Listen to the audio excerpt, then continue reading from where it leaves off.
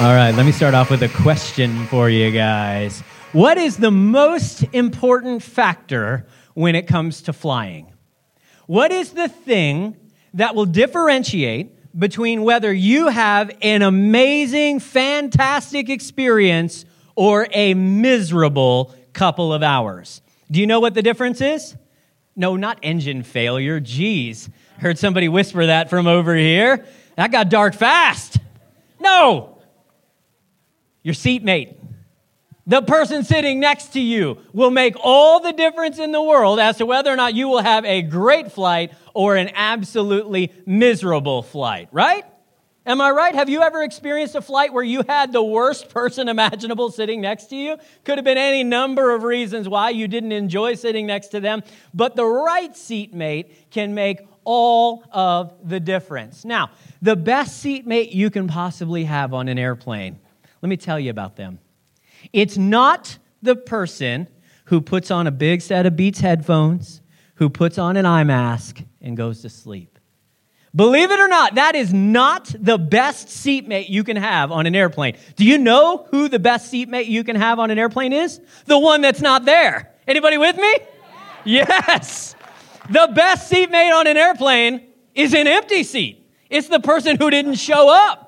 I mean, there is nothing better than walking to your aisle, sitting down at the window, seeing them lock the cabin doors, and having an empty middle seat. Oh, that is such a good day. You know you're in for a good flight any single time that happens. And if you've been living right, I mean like real right, and the favor of God is on you, you might have the whole row to yourself.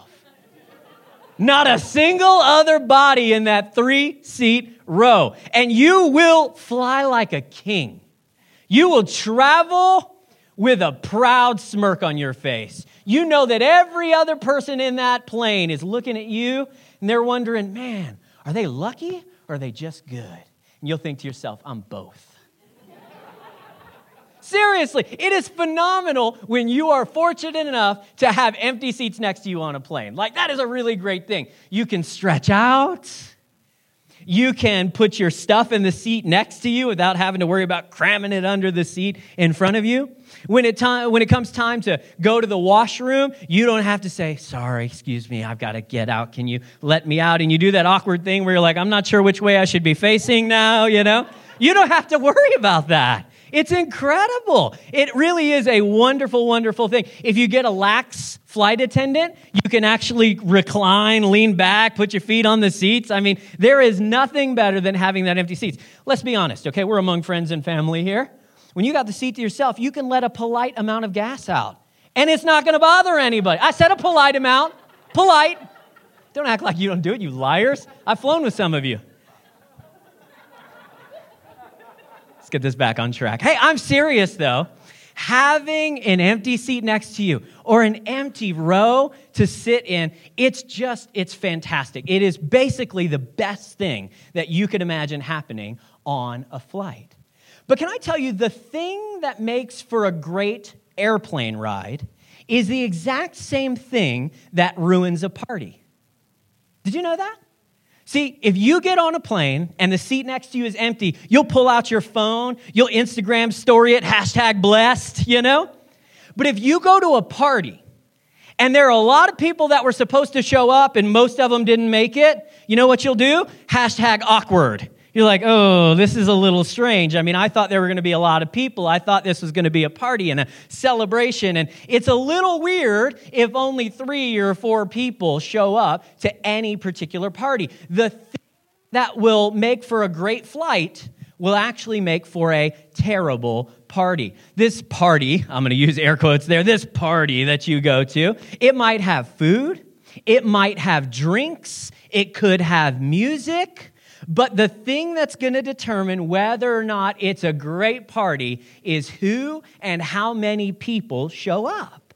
Listen, this is true whether you're an extrovert or an introvert, and I can prove that. See, if you're an extrovert, you want a whole house full of people that you can float around and have conversations with, right? The more people, the better. But if you're an introvert, believe it or not, you actually want a party where lots of people are present too. You know why? Because if you go to a party and there are only 7 or 8 people there, at some point in the night, every single extrovert is going to corner you for a conversation. But if you go to a party with a lot of people, you can hide. There's a good chance that they're going to seek somebody else out, and they won't ever find out that you were off in the corner all by yourself. We get excited about empty seats on an airplane, and we know that having empty seats at a party makes it more awkward or not quite as enjoyable as it could be. Now, with all that in mind, let me ask you, on the spectrum of empty seats on a plane and full seats at a party, where should a church service fall? Where should a church service fall on that? We get happy with empty seats on a plane. How should we feel about empty seats in a church service? And I wonder how God might feel about empty seats in a church service. I wonder if there's at least the smallest chance that you and God might feel differently about empty seats when it comes to Sunday morning church services. Because, as we might see this morning, maybe you and God expect different things from church. Maybe you're here for different reasons. And if we can understand who God is and what He's after when people gather together in His name, then we might be able to experience church as it was always meant to be. So in order to do that, we are going to move into week 2 of our series, We Can't Stay Here. If you weren't here last week, this is your first Sunday with us, don't sweat it. It's okay. You can jump in at any point in these messages and you're not going to be lost. Now, last week, we looked at Luke chapter number 15 from the Bible. And in that chapter, Jesus tells 3 stories, 3 parables, and we'll talk about them here in just a moment. We also announced last week that in the fall of this year, Connect Church is going to be moving to 2 services on Sunday mornings, because when it's not a holiday, this place is packed out. I mean, we have a really great time together. More and more people keep coming and making decisions and finding life overflowing in Jesus. So that was week 1. If you weren't here for it, it's okay. Today, we're going to look at another parable that Jesus tells in which He compares church and the kingdom of God to a party. Now, before we read it, I want to make sure we're all on the same page, because maybe you're new to Bible reading and you're like, I'm not totally sure what a parable is. A parable is really, really simple. A parable is simply a small story with a big meaning. A parable is an earthly story with a heavenly meaning. It is a fictional tale that Jesus tells in order to help you learn something about yourself and about God. Okay? So that's what a parable is. Just a short, made-up story in which Jesus is trying to teach you something about you and the nature of God. Now, I pointed out to you last week that in nearly every single parable Jesus tells, there might be one exception. In every single parable, one of the characters is supposed to represent God, and one or more of the characters are supposed to represent you and me. So anytime you read a parable in the Bible, you're supposed to be asking yourself, okay, who is God represented by in this story? And who am I? Where do I see myself? What's the point that I'm supposed to understand about God or about me? So let's read this parable. It's Luke chapter number 14 this morning. It's a fictional story that Jesus is going to tell to try to teach you something about the nature of the kingdom of God. It's called the parable of the great banquet. Or we might call it the giant feast, the big party, the throwdown, all right? The parable of the great banquet. So here we go, Luke chapter number 14. We'll start in verse 15. The scripture says this: a man who was sitting at a table with Jesus exclaimed, "What a blessing it will be, Jesus, to attend a banquet in the kingdom of God." He's like, Jesus, I want you to know how spiritual I am. I think about heaven all the time. And I think heaven's going to be amazing. It's going to be wonderful to have a banquet in heaven with God. So Jesus replied to him with this story. And in telling this story, the point is to communicate something about the kingdom of God. Jesus says, a man prepared a great feast, and he sent out many invitations. When the banquet was ready, he sent his servants to tell the guests, "Come, for the banquet is ready." But, Jesus says, they all began making excuses. One of the people who was invited said, I've just bought a field and I must go inspect it, so please excuse me. Another said, I've just bought 5 pair of oxen and I want to try them out. Please excuse me. Another said, I now have a wife, so I can't come. She got me on lockdown. She won't let me out. This is what Jesus said, okay? I'm just telling you what he said. I don't know. These people are invited to the party, and the truth is, they make lame excuses on why they can't attend. I mean, they could have gone, seriously. Who buys a piece of property without ever looking at it first? You don't know what you're getting. And so you would never, ever do that. That would be completely foolish, right? They didn't have the internet back then. You couldn't look at pictures of it. So nobody would have bought a piece of property without long real estate negotiations and without visiting that property themselves. Maybe he did buy 5 yoke of oxen, which, by the way, were like the heavy machinery of their day. This is like a farmer buying a tractor. It is a pretty big purchase for sure. But it's not like he had to try them out right then and there. He could have waited until the next day. And come on, what newlywed couple doesn't like going to a party? Who doesn't like getting dressed up and going to a giant feast that you don't have to pay for, drinking somebody else's wine? I mean, like, this was the perfect setup for a couple that was newly married. And yet, all 3 of these people make excuses as to why they cannot come to the party. So the servant returned, and he told his master what they had said. And his master was furious. And he said, go quickly into the streets and the alleys of our town and invite the poor, the crippled, the blind, and the lame. Now, lame is like, an Old English word for disabled in some sense. This is not lame like, you're lame, bro. Okay, it's not quite that lame. But maybe they were invited too. I don't know. After the servant had done this, he went out into the streets, literally anybody he could find, anybody and everybody. He said, we've got a seat for you. Come to the party. The master has invited you. Come show up. After he had done that, the scripture says he had gone back to his master and reported, Master, there's still room for more. And so his master said, go out in this time, not to the town, but go to the country lanes, behind the hedges, and urge anyone you find to come, so that the house will be full. And then he kind of gives a warning here. He says, for none of those I first invited will even get the smallest taste of my banquet. Now, in our parables last week, we identified a pattern that is true of God. In these parables that they tell, it's true of God throughout Scripture. We talked about that last week, so catch up on the podcast if you want to hear more. But this pattern that we see over and again from God, we see it here in this passage as well, is that God searches, God succeeds, and God celebrates. God searches for people. He searches for his lost children. He searches for his lost sheep. And we said last week that God succeeds. He will never quit until you are dead. That is like he will hound you, trying to get your attention, trying to get you to understand who he is and what he really wants from you and for you. God succeeds. He finds the ones that he's looking for.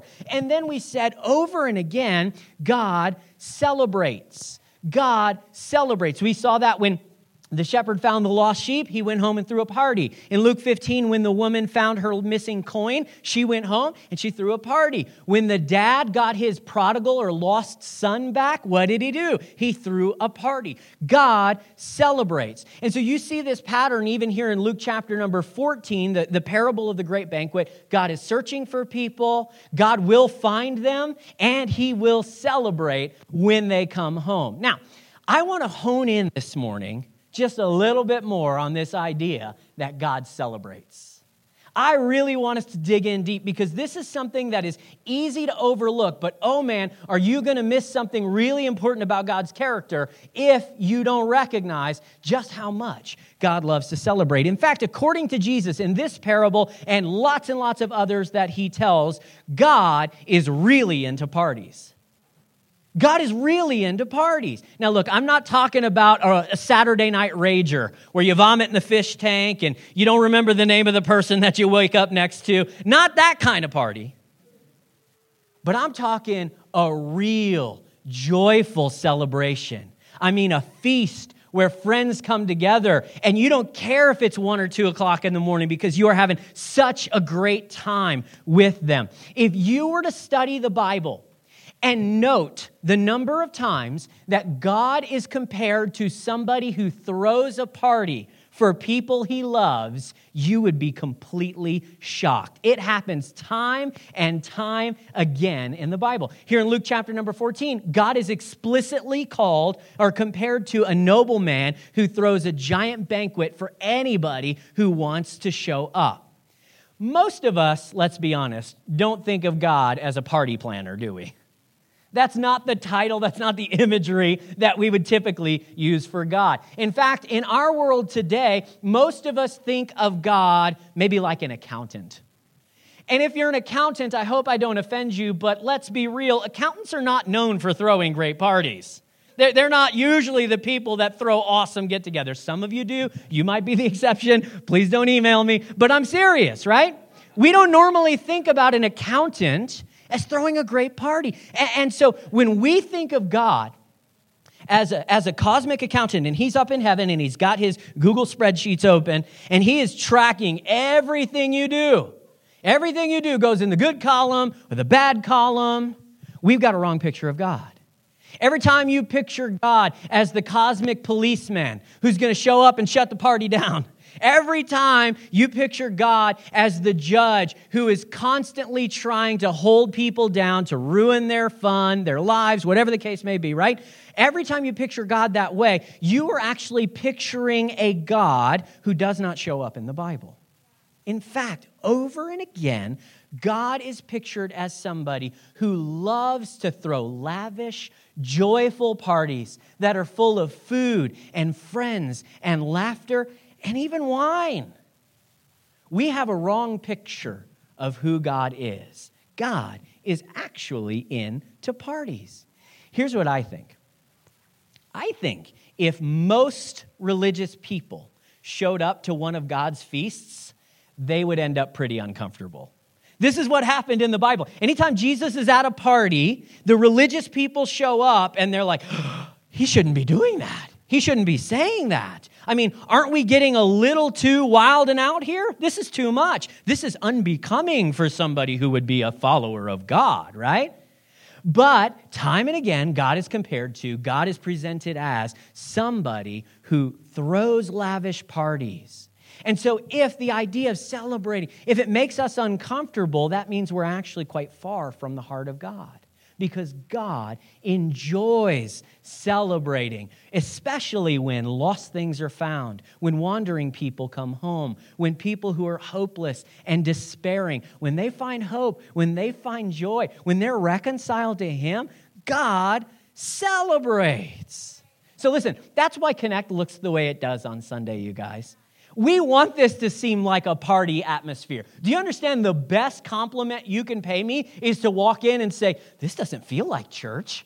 I'm glad. We want it to seem like a party. Why? Because time and again in the Scripture, when Jesus talks about church, the house of God, or he talks about the kingdom of God, the imagery that he uses is not that of a school. It's not that of a prison. It's not that of anything else like that. It is always a celebration. It is always a feast. It is always a festivity. It is always a party. And so that's why I Connect. Church here, it looks the way it does because according to Jesus, God really enjoys parties. Not only that, but we see here from this parable that Jesus tells that according to Jesus, everyone is invited to God's party. Everyone is invited. Did you notice that the master in this story, he invited everybody you possibly could. He invited the religious and the non-religious. So again, let me just say to those of you who are here and you're like, I'm not a Christian. I'm not sure I believe what you guys believe. I'm here and I'm not totally sure why. You're welcome. You are welcome here. You belong here. You have an invitation from the master to join his party. Jesus said the religious and the non-religious are invited. The wealthy and the not so wealthy are invited. Thank goodness. Right? It says that he invited people who were healthy and people who were not healthy. There were different ethnicities we can imagine that were present at this party because he says, go find anyone, anybody you can. He didn't say if they're this color or from this country, don't invite them. He said everybody. That means there were different genders. Men and women both got to show up to the party. I mean, this is amazing that everyone is invited to God's party. Now, that means that you have a spot in God's party. You have a spot in his celebration. You have a spot at his dinner table. You have not just a spot, can I say you have a reserved seat at God's party? A reserved, like literally, there is a chair that has your name on it as far as God is concerned. That spot is for you because God is waiting for you to finally show up to the party he's been inviting you to for decades. Now, maybe you've heard differently. Maybe you went to a church and they told you, hey, listen, if you want to show up to this party, you need to change quite a bit. You need to get rid of those facial piercings because, no, we're not having that. And don't ask your tough questions here. You need to pretend like you don't have any doubts if you want to fit in. And oh, by the way, we expect you to give just a little bit more in the offering. You need to step up your game, if you know what I mean. You may have been a part of places of worship like that. Like if you were to do all the things that we ask, then we might pencil your name in on the guest list. Can I tell you, at God's feast, in his kingdom, in his church, your name is not penciled into the guest list. Every single person's name is written in the ink of Jesus' blood. It cannot be erased. You cannot take it away. Nobody's ever going to blot you out. Nobody is ever going to tell you this is not a party for you, because God loves to celebrate. And there is nothing that he loves to celebrate more than when you return to him. This is why we love the diversity that we see here at Connect Church, because everyone is invited to God's party. We have white-collar people in the audience, and we have blue-collar people in the audience. We even have some no-collar people. That's okay. We have skeptics in our audience every Sunday, and we have true believers that show up every single week. We have Africans, we have Filipinos, they even let Americans in here, you guys. Like literally anybody can show up and have a seat at God's party. Whoa. I mean, there is nothing that would prevent you from taking your seat at God's table except for you. You don't have to earn your way onto God's guest list. He chooses you. He chooses you because he wants you at his party. Okay? But here's the thing. I don't know if you were bothered by that last line there in the story we read where the master said, none of the people who were originally invited will get even a taste of my banquet. That's a tough sentence. And what it reminds us of, what it points out, is that although each of us are freely invited, each of us can freely reject the invitation. You understand that, right? God's never going to force you. He's going to hound you. He is going to try to pursue you. He is going to try to win you over, but God will never force your decision. It will always be yours. You will always choose whether or not you're going to go to the party or you're going to stay behind, if you're going to find something else to do instead. Gosh, what a shame it would be to get so caught up in work or in romance or buying shiny new things that we say no to the greatest invitation that's ever been given to us. God is really into parties, and every one of you are invited because the party is actually in his honor with you as the special guests. But there's a problem. And that is that too many invitations to God's party remain undelivered. Too many invitations to this party remain undelivered. The servant in this story said, hey, there's still room for more. And so the master says, then go out and urge anybody. I don't care who they are. If they have breath, they have a spot at the table. According to Jesus, there are servants that are tasked with making sure that everyone knows that they are invited. Okay, I'm going to step on your toes here for a sec. My fear is Too many of us want on Sundays the same thing we pray for on a plane ride: empty seats next to us. Now, we would never say that we want empty seats. I mean, I get that. We would never admit that. But you know what full seats mean? Full seats mean more work. If the theater is completely full, if a sanctuary at a traditional church is completely full, that means you have to have a lot more people engaged and serving, backing kids or making coffee or cleaning up spills or whatever the case may be. So full seats actually mean more work for us. And I wonder if subconsciously sometimes we're like, I don't know if I want to do any more work. Full seats mean an inconvenience, right? Because if there are lots of people that are trying to get out of this theater and get their kids checked out from Connect Kids, and you have to wait 10 minutes extra, that's an inconvenience. And so I wonder if sometimes we're like, it'd probably be better for me at least if there were less people around and I didn't have to fight through so much of that. If we have full seats in a church, that means there are going to be people who don't look like us. People who don't talk like us. People who don't even think or believe like us. And I have been a part of some churches, and so have you, where it's like the subconscious attitude is, no. These kinds of people don't belong at this party. And so, although they would never admit it, there are people who secretly hope there are empty seats on Sunday mornings. It's not that they're opposed to new people coming. In fact, you might even have one or two people in your life that you really hope they show up someday. But you're not going to go out of your way to make any of that happen. Do you notice what God said through the mouth of this nobleman in the parable? He said, I want my house to be full. That's actually what God desires. If for any reason, spoken or not, you think, it'd be better if it was just a small family and I knew everybody. I mean, seriously, the number of times I have conversations with people, they're like, I could never go to a big church because you don't know everybody.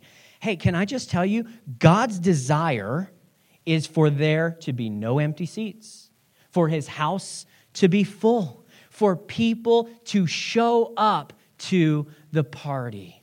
Now look, if you were inviting people to a religion, if you were inviting them to a place where they were going to have guilt and shame heaped on them, if you were inviting them to a place where we were going to go after their money, I could understand why you would be hesitant to pass out an invitation. But you're not inviting people to any of that. You are quite literally inviting people to God's party, to his feast, to his festival. That is the best possible thing you could offer to somebody. Who gets nervous about inviting somebody to a party? You carry around a personalized invitation to every coworker, every neighbor, every family member in your life.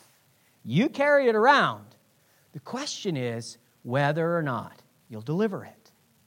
There are too many people in our city who don't know that they have a reserved spot in God's party because nobody ever gave them an invitation.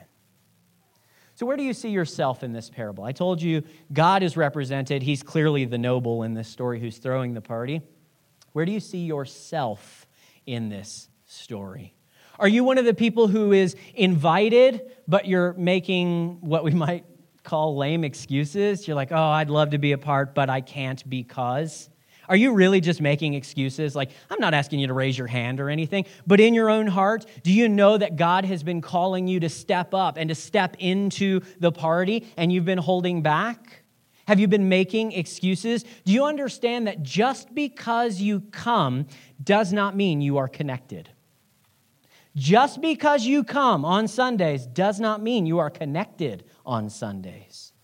And so maybe you've been holding back, keeping all this at arm's length, making whatever excuses you have, and God is calling you to lay those excuses aside and to take your place at his party.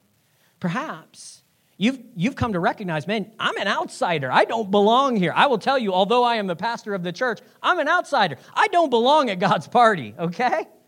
And yet I've been invited in.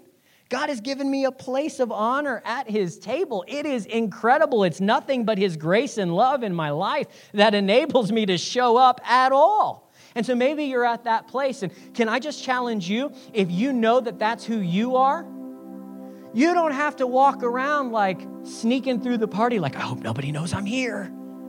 You belong. You fit in here. You have a place.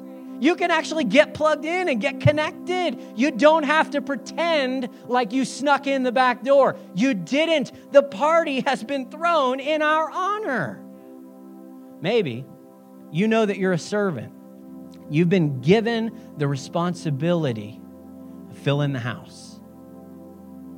Maybe you know, man, I've been here a long time. This is my home. And I'm seeing that God is calling me to participate in his rescue party. He is calling me to get involved, to get out of the seats and to do something more. Listen, I'll just be totally honest with you. If I only came and sat on Sunday mornings, I would just not show up. I don't understand what the point of that is. Now, if you're new here, please, you can sit, you can take your time to figure all of this out. I'm not pressuring you. But if you're a believer and you've been sitting for a long time, can I tell you, you can sit at home and listen to the podcast. You don't have to show up for that. And do you know that we have a Spotify playlist that has every worship song we do on it? So you don't even have to come hear the band. You can get worship and word on your own without ever coming to the theater. But you know what you cannot get without showing up? You cannot get relationships, and you cannot use whatever gifts and talents God has placed inside of you if you stay at home and catch stuff online. The only reason for you to show up is to get to know somebody else and to invest in God's rescue party. We could summarize this whole message, the teaching, the meaning behind this parable that Jesus tells by saying this: an empty seat is a serious matter to God. For us, it's like, oh, sweet elbow room. Less people to fight through in the parking lot. For God, every single empty seat in this theater is one less person who's going to discover hope this week. It's one more person who's going to think that the pursuits and goals of life are money or respect or sex or pleasure or whatever else it is. Every single empty seat that you see, God sees somebody who should have been there this morning. Because an empty seat is a serious matter to God. When you came in this morning, you should have gotten a name tag. Looks a little like this. If you didn't get one, maybe some of our ushers can pass them out. But I want you to take that name tag out. And here's what I'm going to invite you to do, because it doesn't matter whether this is your first time here or, you've been around a long time. It doesn't matter where you see yourself in the parable. The truth is, God has given you invitations to his kingdom, to his party, to his forgiveness and love that he wants you to pass out. So here's what I'm going to have you do. This is going to be a little weird. I'm sorry to force you to do stuff. I normally let you kick back and I don't ask anything of you. So this morning, give me a little bit of grace. I want you to find one of the pens that's next to you in the cup holder. Should have one around, or pull one out of your man purse or something. Here's what I want you to do. I want you to write the first name, and just the first name only, of somebody in your life who needs to be here but doesn't yet know they're invited. Could be a coworker, could be a neighbor, could be your dad. I don't know. But I want you to write a first name only. Could you do that? Just take a moment, write a first name only. Somebody you know who has an invitation. They have a reserved seat in God's family. They haven't shown up to the party yet. So we close out. Here's what I'm going to ask you to do. I'm going to ask you to stand to your feet. Seriously, stand. Everybody stand, yeah. I'm going to have you peel your name tag. And I want you to turn around and stick that on the seat behind you, the seat that you are sitting in. Put their name on your seat. Their name on your seat. If you couldn't get a pen, you can imagine it's invisible ink. That's okay. I want you to put their name on your seat.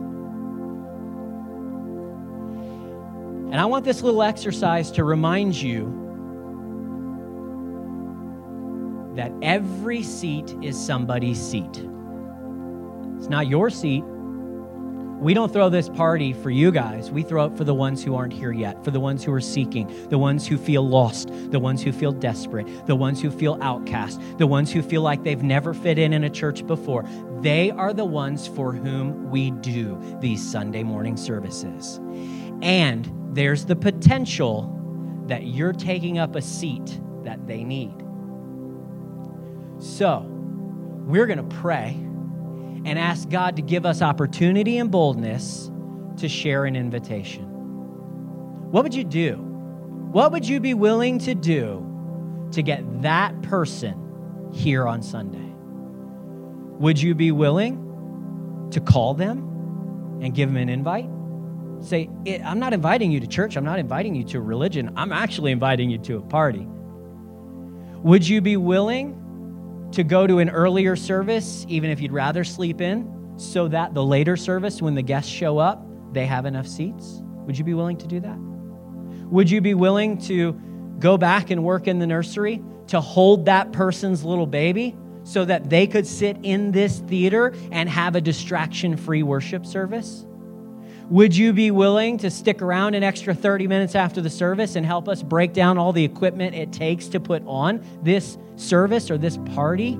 I wonder what you might be willing to do, what you might be capable of doing, so that every single man, woman, boy, and girl in the city of Calgary would know they have a seat reserved for them at Connect Church, Cross Iron Mills, every single Sunday morning.